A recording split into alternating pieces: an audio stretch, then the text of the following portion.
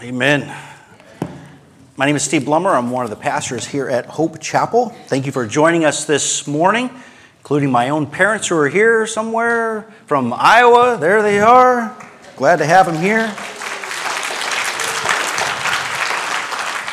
We're going to be wrapping up our 5-week series through 1 Thessalonians today. We're also going to be wrapping up hearing from me. It's the last time you're going to hear from me this summer. And for the rest of the summer, while Neil is away, we're going to still have some great speakers, including Joel Gray, a missionary that we've supported for a very long time, who's spoken here before. We're also going to have Logan Loveday, who's a church planner out of Marlboro. We're going to have Andy Haynes, who's the collegiate leader at the Baptist Convention of New England. Also George Cole, who helps churches in transition. He's been pastoring for over 30 years, including a couple of years here. And so I hope that you would love on them and listen to them as much as you've listened to Neil and myself.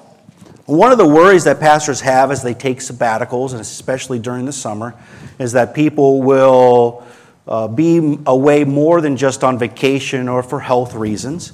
And it's not because we're concerned about the tithes and offerings so that we can pay for the building and the ministries. It's definitely something to think about, but we do worry about how people are doing spiritually and emotionally. You know, we as pastors, we may be a unique set of people who are personally invested in those that we serve. You can have a deep level of concern for your customers or your clients, but ministry takes a deep level of connection.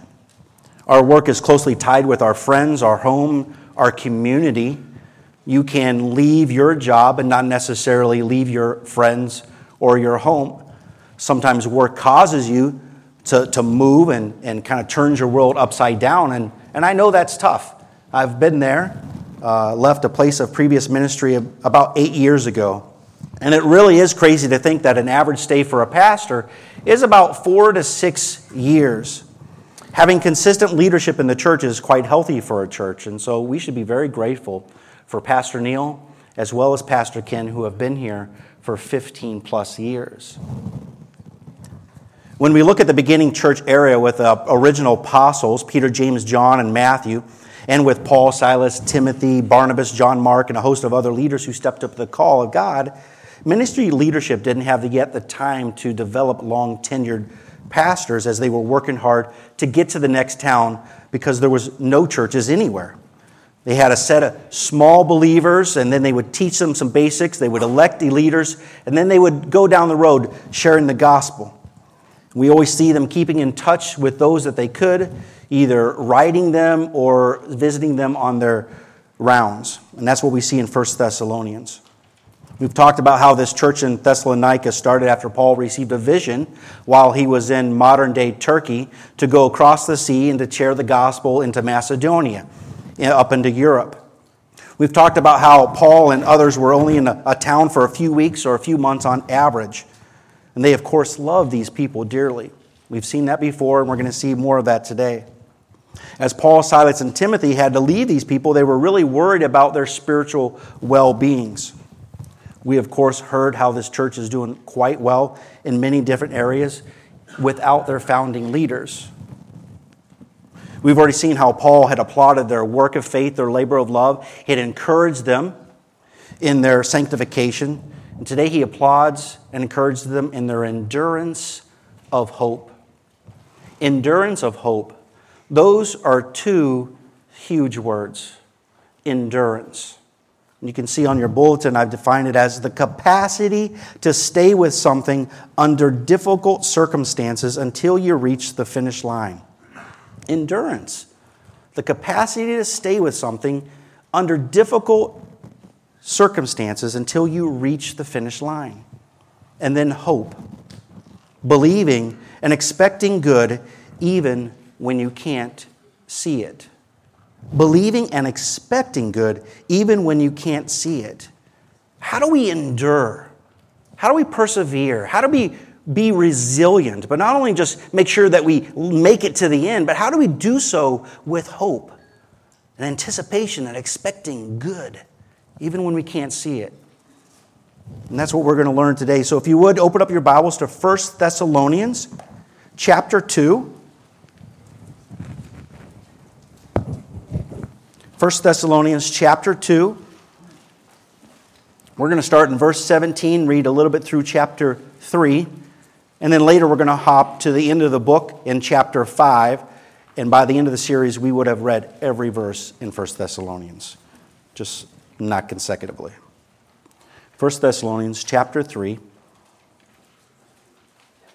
chapter 2, thank you, verse 17. But as for us, brothers and sisters, after we were forced to leave you for a short time, in person, not in heart, we greatly desired and made every effort to return and see you face to face. So we wanted to come to you, even I, Paul, time and again, but Satan hindered us. For who is our hope or joy or crown of boasting in the presence of our Lord Jesus at his coming? Is it not you? For you are our glory and joy. Therefore, when we could no longer stand it, we thought it was better to be left alone in Athens. And we sent Timothy, our brother and God's co-worker in the gospel of Christ, to strengthen and encourage you concerning your faith, so that no one will be shaken by these persecutions. For you yourselves know that we are appointed or destined to this. In fact, when we were with you, we told you previously that we were going to suffer persecution, and as you know it happened. For this reason, when I could no longer stand it, I also sent to find out about your faith, fearing that the tempter had tempted you, and that our labor might be for nothing. But now Timothy has come to us from you and brought us good news about your faith and love, and that you always have good memories of us, wanting to see us as we also want to see you. Therefore, brothers and sisters, in all our distress and persecution, we are encouraged about you through your faith. For now we live if you stand firm in the Lord.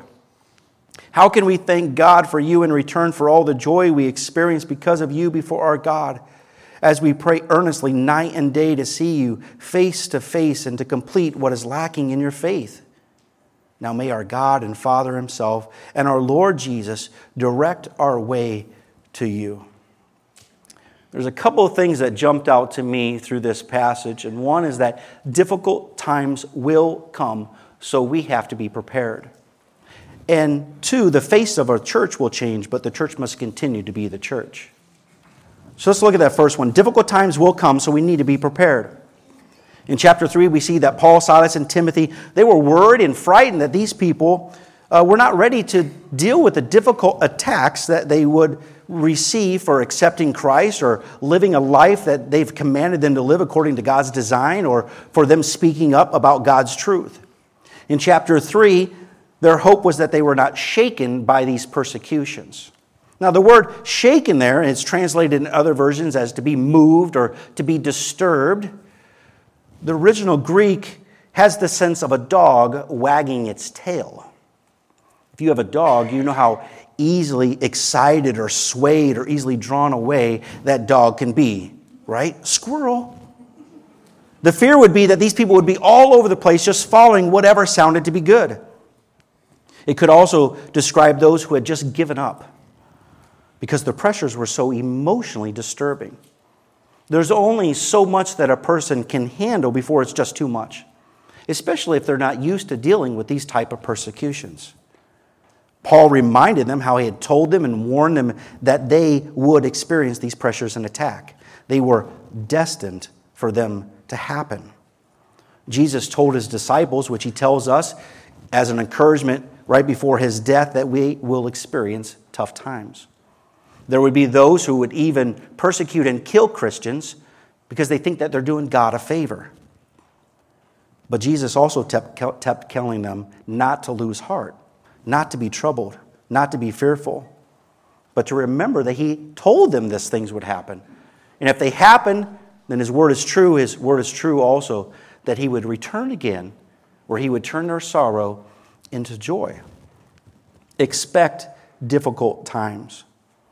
We're not to be inviting nor purposely trying to stir up trouble, It has a way of finding us no matter as we speak the truth with love, grace, and gentleness. We have to know and expect that difficult times will come. Endurance is required. As we mentioned in the week 1, we know that Jesus is not returning until there's a great tribulation, a great time of turmoil that the world has not yet experienced. Expect difficult times. Not only are we expecting outside attacks, but Paul says we need to expect attacks from within. In verse 5, it talks about how they were fearful that the church was tempted by the tempter, and Satan even hindered them from meeting them. Perhaps there's temptation to not believe what they had first learned from Paul, Silas, and Timothy. Perhaps the temptation is not to believe that Jesus was the Messiah and the Savior for their sins. Maybe it was not to believe the commands that they were taught and how to live their life according to God's design. Perhaps the temptation was just to give up altogether. Perhaps the temptation was to think Jesus isn't returning. Maybe to think that God doesn't care. Maybe to think that it doesn't matter how you live your life, just live however you want. Watch out for temptation. Satan wants nothing more than to trip you up so that you would give up. You know, it brings the devil much satisfaction to not only get a believer to question God, but to have them be completely inactive or even outspoken against the church or outspoken against God or outspoken against another believer. And so it's all the more reason that you and I need to be aware and to stay firm in the Lord. We're going to get spiritually punched, slapped, poked, kicked, tripped, pushed back, anything to get us from not only walking with the Lord, but not to have us even get on our knees and pray. We need to learn how to endure, how to have hope. It's something that I've had to learn just a few times in my young life. As many of you know, I've shared my own story before where my first part-time church staff position didn't seem to end very well. I was right out of seminary. I was young. I was serving with other young leaders, unexperienced, became stressed out, unprepared about how personalities, preferences, and philosophies of ministries would get me to a place where I stepped away, and I wasn't even sure if I wanted to do full-time vocational ministry. But I knew that my family and I needed to still be connected to church, and I sought after God in those moments. I read stories in the Bible like Elisha, who dug ditches in the desert during the drought because he expected God to send the rain.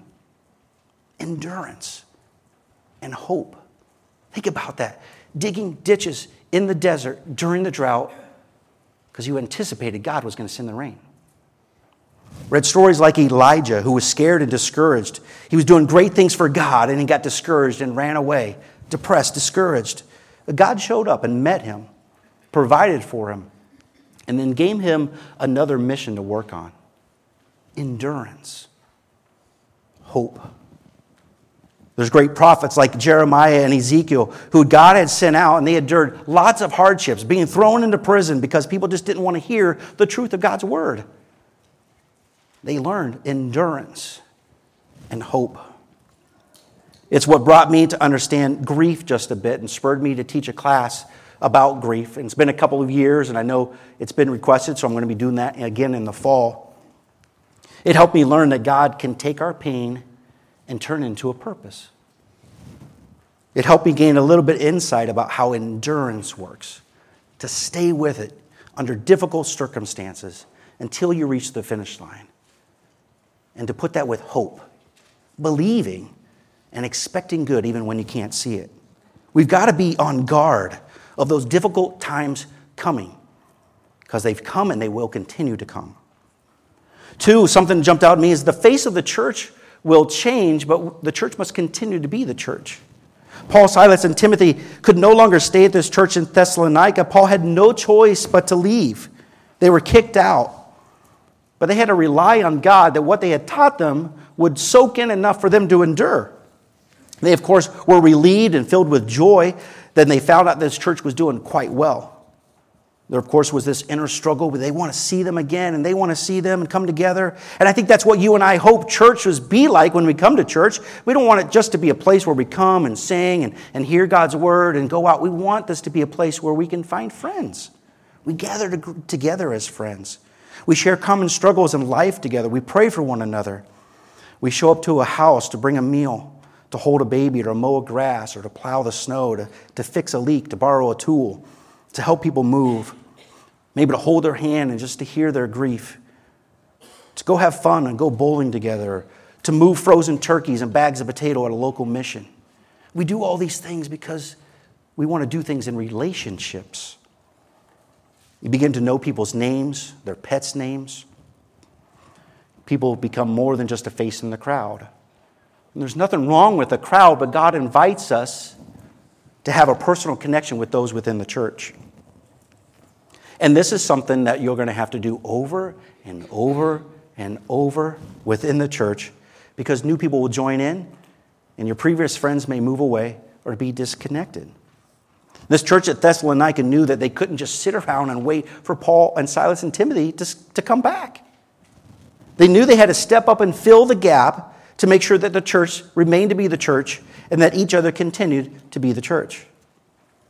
I was talking to a missionary friend about the struggle to make friends. Making friends takes time. It takes those opportunities to build trust with one another. And it seems like the moment you make good friends, something happens, right? I was thinking back. My youth pastor left when I was a junior in high school. Very influential in my life of leading me into ministry. The lead pastor of the church that I attended in college, he retired when I was there. My wife and I made some good friends in college, Mike and Michelle Gibson. They moved to Arizona, and we moved to Massachusetts. The lead pastor of the church we were involved with when we moved here, he left to go pastor in Ohio. That church eventually merges with another church and dissolves. I come here, and a few months later, the part-time children's director moves to Texas to do ministry there. A year or so later, as I come on staff, the associate leader leaves to do ministry around New England. I'm getting a complex here. I'm beginning to think maybe it's me. I'm bad luck. And believe me, the tempter whispers those things in your ear, those toxic words, right? It's you. He does to every church leader and a pastor. So I encourage you to pray for us. It can get discouraging and exhausting to see the church change faces. And you look around and you say, where are all my friends? What happened to my church? This is your church. Look next to you, behind you, in front of you. There are your friends. You may have to make some new friends, and today would be a great opportunity to do that during our picnic. And the average church changes at least 5% naturally every year. There's new people accepting Christ. They connect with the church. Some people will come from another church. Some people will move away for work. Some people will disconnect for health reasons and even death. So it's quite possibly within 10 years that this church will change 50%, easily. It's also interesting to note that a church will see significant changes in the way that it does ministry and the ministry opportunities that it offers every 10, definitely every 20 years. How many of you were in the church in the 50s? In the church in the 70s? Church in the 90s? The church in the 50s is different than the church in the 70s. The church in the 70s is different than the church in the 90s. The church in the 90s is different than the church today. I mean, in the 80s, every church probably had a church choir. Now hardly any church has a church choir. Nearly every church, as I remember, had a Sunday night service, a midweek service, an Awana club for kids. Now hardly any church has a service on a Sunday night, or let alone in the middle of the week, and a Bible club for kids. Nearly every church had people who wore suits and ties and dressed up. And here we are, in Hawaiian shirts and shorts. What's going on with church? That doesn't mean the church has stopped being the church. It doesn't mean that we've watered down the gospel message. It's something that every church has to pay attention to and make sure that we don't. But you know, the church is more innovative and creative in getting the gospel out than ever before. We're using non-traditional means like businesses to get the gospel into countries where you can't just walk in and evangelize. YouTube, Facebook. I mean, if you're watching on Facebook Live, this didn't exist 10 years ago. Phone apps, radio, whatever it takes. They say that the church is more diverse than ever before, although we've got a long way to go. Church plants are thriving more than in recent history. We see that here in New England.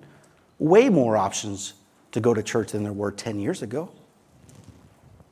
And there's a lot of negative to focus on in each era of church ministry for sure. Maybe it's because the church is typically slow to change, we're slow to accept change, we're slow to address issues. But if the church wants to continue to be a healthy church, to be a place where we see a new generation of people accept Christ and to fall in love with Him, then we have to be comfortable and to welcome the changing face of the church. Well, that brings us to the end of the letter where Paul, Silas, and Timothy summarize and conclude. He gives kind of a bullet point list. Here are the things you need to do before Christ returns. So if you would, jump over to chapter 5. Chapter 5. We're going to be reading in verse 14 through the end of the book.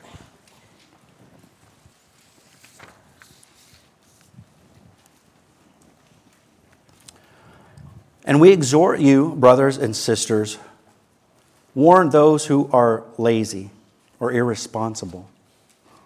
Comfort the discouraged. Help the weak. Be patient with everyone. See to it that no one repays evil for evil to anyone, but always pursues what is good for one another and for all. Rejoice always. Pray constantly. Give thanks in everything, for this is God's will for you in Christ Jesus. Don't stifle the Spirit. Don't despise prophecies, but test all things. Hold on to what is good. Stay away from every form of evil. Now may the God of peace Himself sanctify you completely. And may your spirit, soul, and body be kept sound and blameless for the coming of our Lord Jesus Christ. He who calls you is faithful, will do it. Brothers and sisters, pray for us also. Greet all the brothers and sisters with a holy kiss. I charge you by the Lord that this letter be read to all the brothers and sisters. May the grace of our Lord Jesus Christ be with you. Now, each of those could be a 30-minute message, but I know you're getting hungry. I know you want to fellowship with one another, but let's break it down just a little bit. Warn those who are irresponsible, those who are idle, those who are disruptive. It goes back to chapter 4 where he says that we're to lead a quiet life, to work with our own hands, to mind our own business. We're to comfort the discouraged, to help and support the weak, and to be patient with everyone. Now, every church is going to have a mix of these types of people, and so it's important for us to identify them and to know what we need to do with each category. We don't want to mix the groupings up. For example, for those who are irresponsible, those who are unruly, those who are divisive, we're not to comfort and to coddle them. We're to be firm, to warn them, to lovingly confront, to tell them what they're doing is wrong. We do so with a spirit of restoration and understanding. We don't approach them and say, you got to get out. We provide comfort and help where there is a need. But as we talk, these people aren't necessarily in need. They're just idle, irresponsible. They complain and point out people's problems, and that just needs to stop. We're to comfort the discouraged. It's important not to warn or rebuke those who are discouraged. They're already discouraged.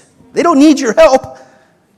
They don't need you to offer advice unless advice is what they want. We don't always need to share Scripture with them. Scripture is good. What they need is someone to console and to calm them during their times of grief, during their times of stress or in pain. It often involves less talking, more listening, and just being present.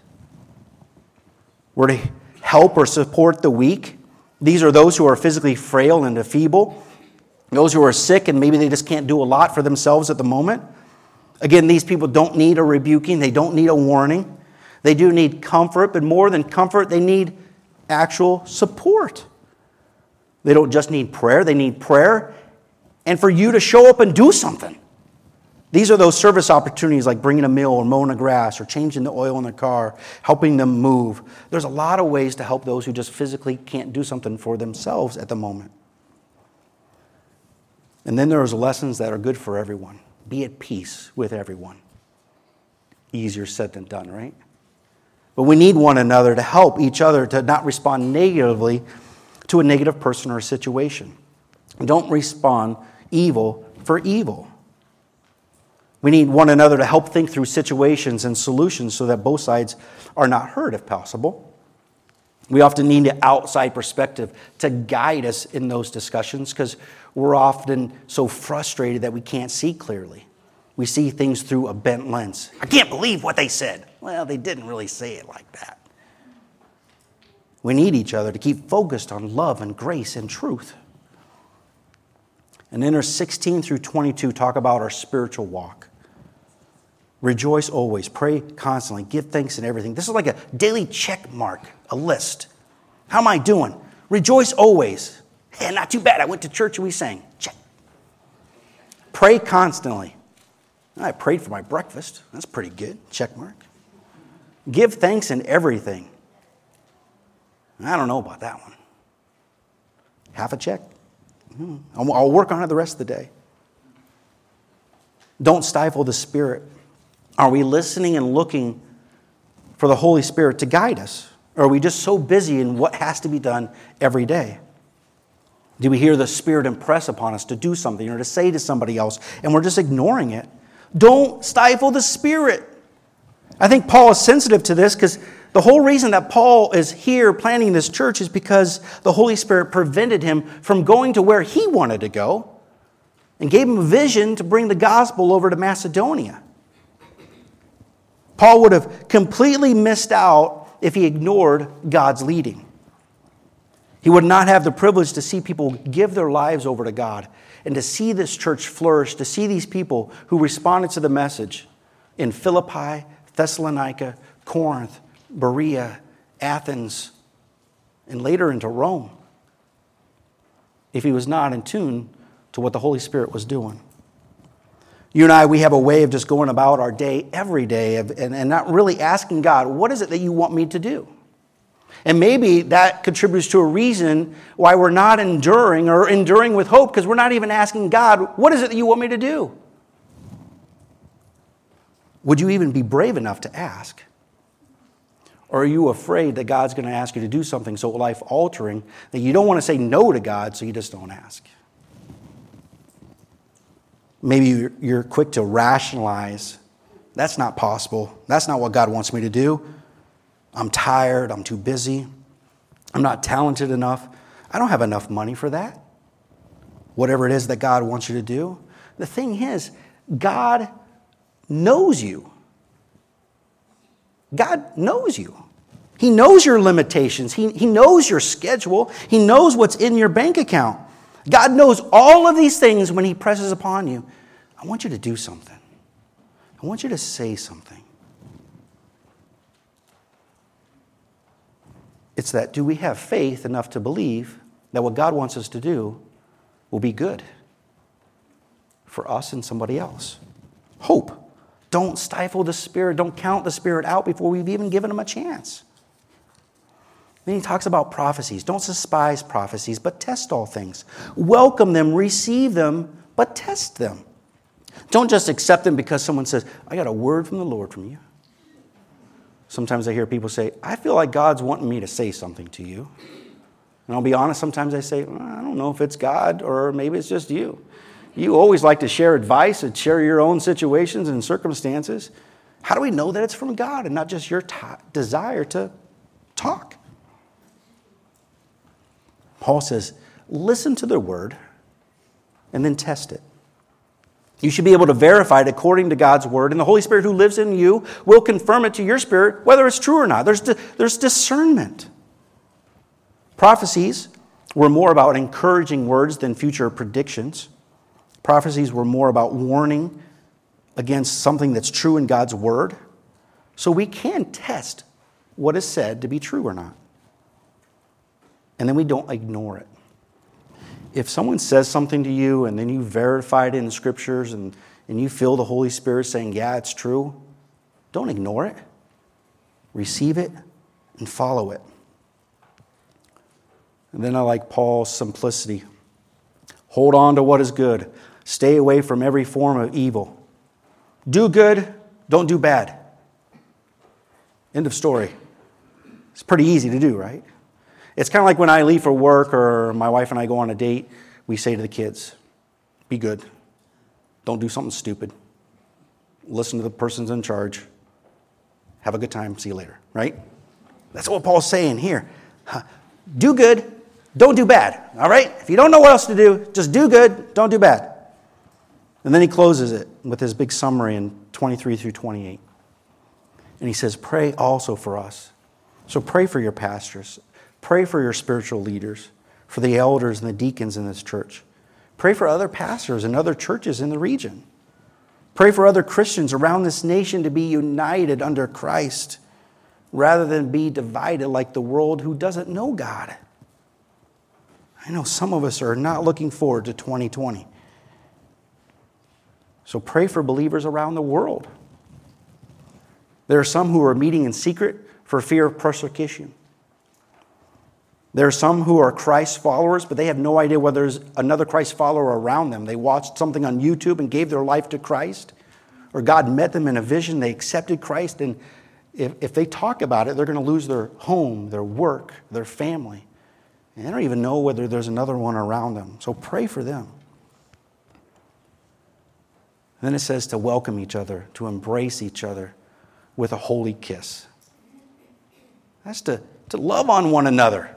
We got to keep it PG. Church has gotten in trouble before that.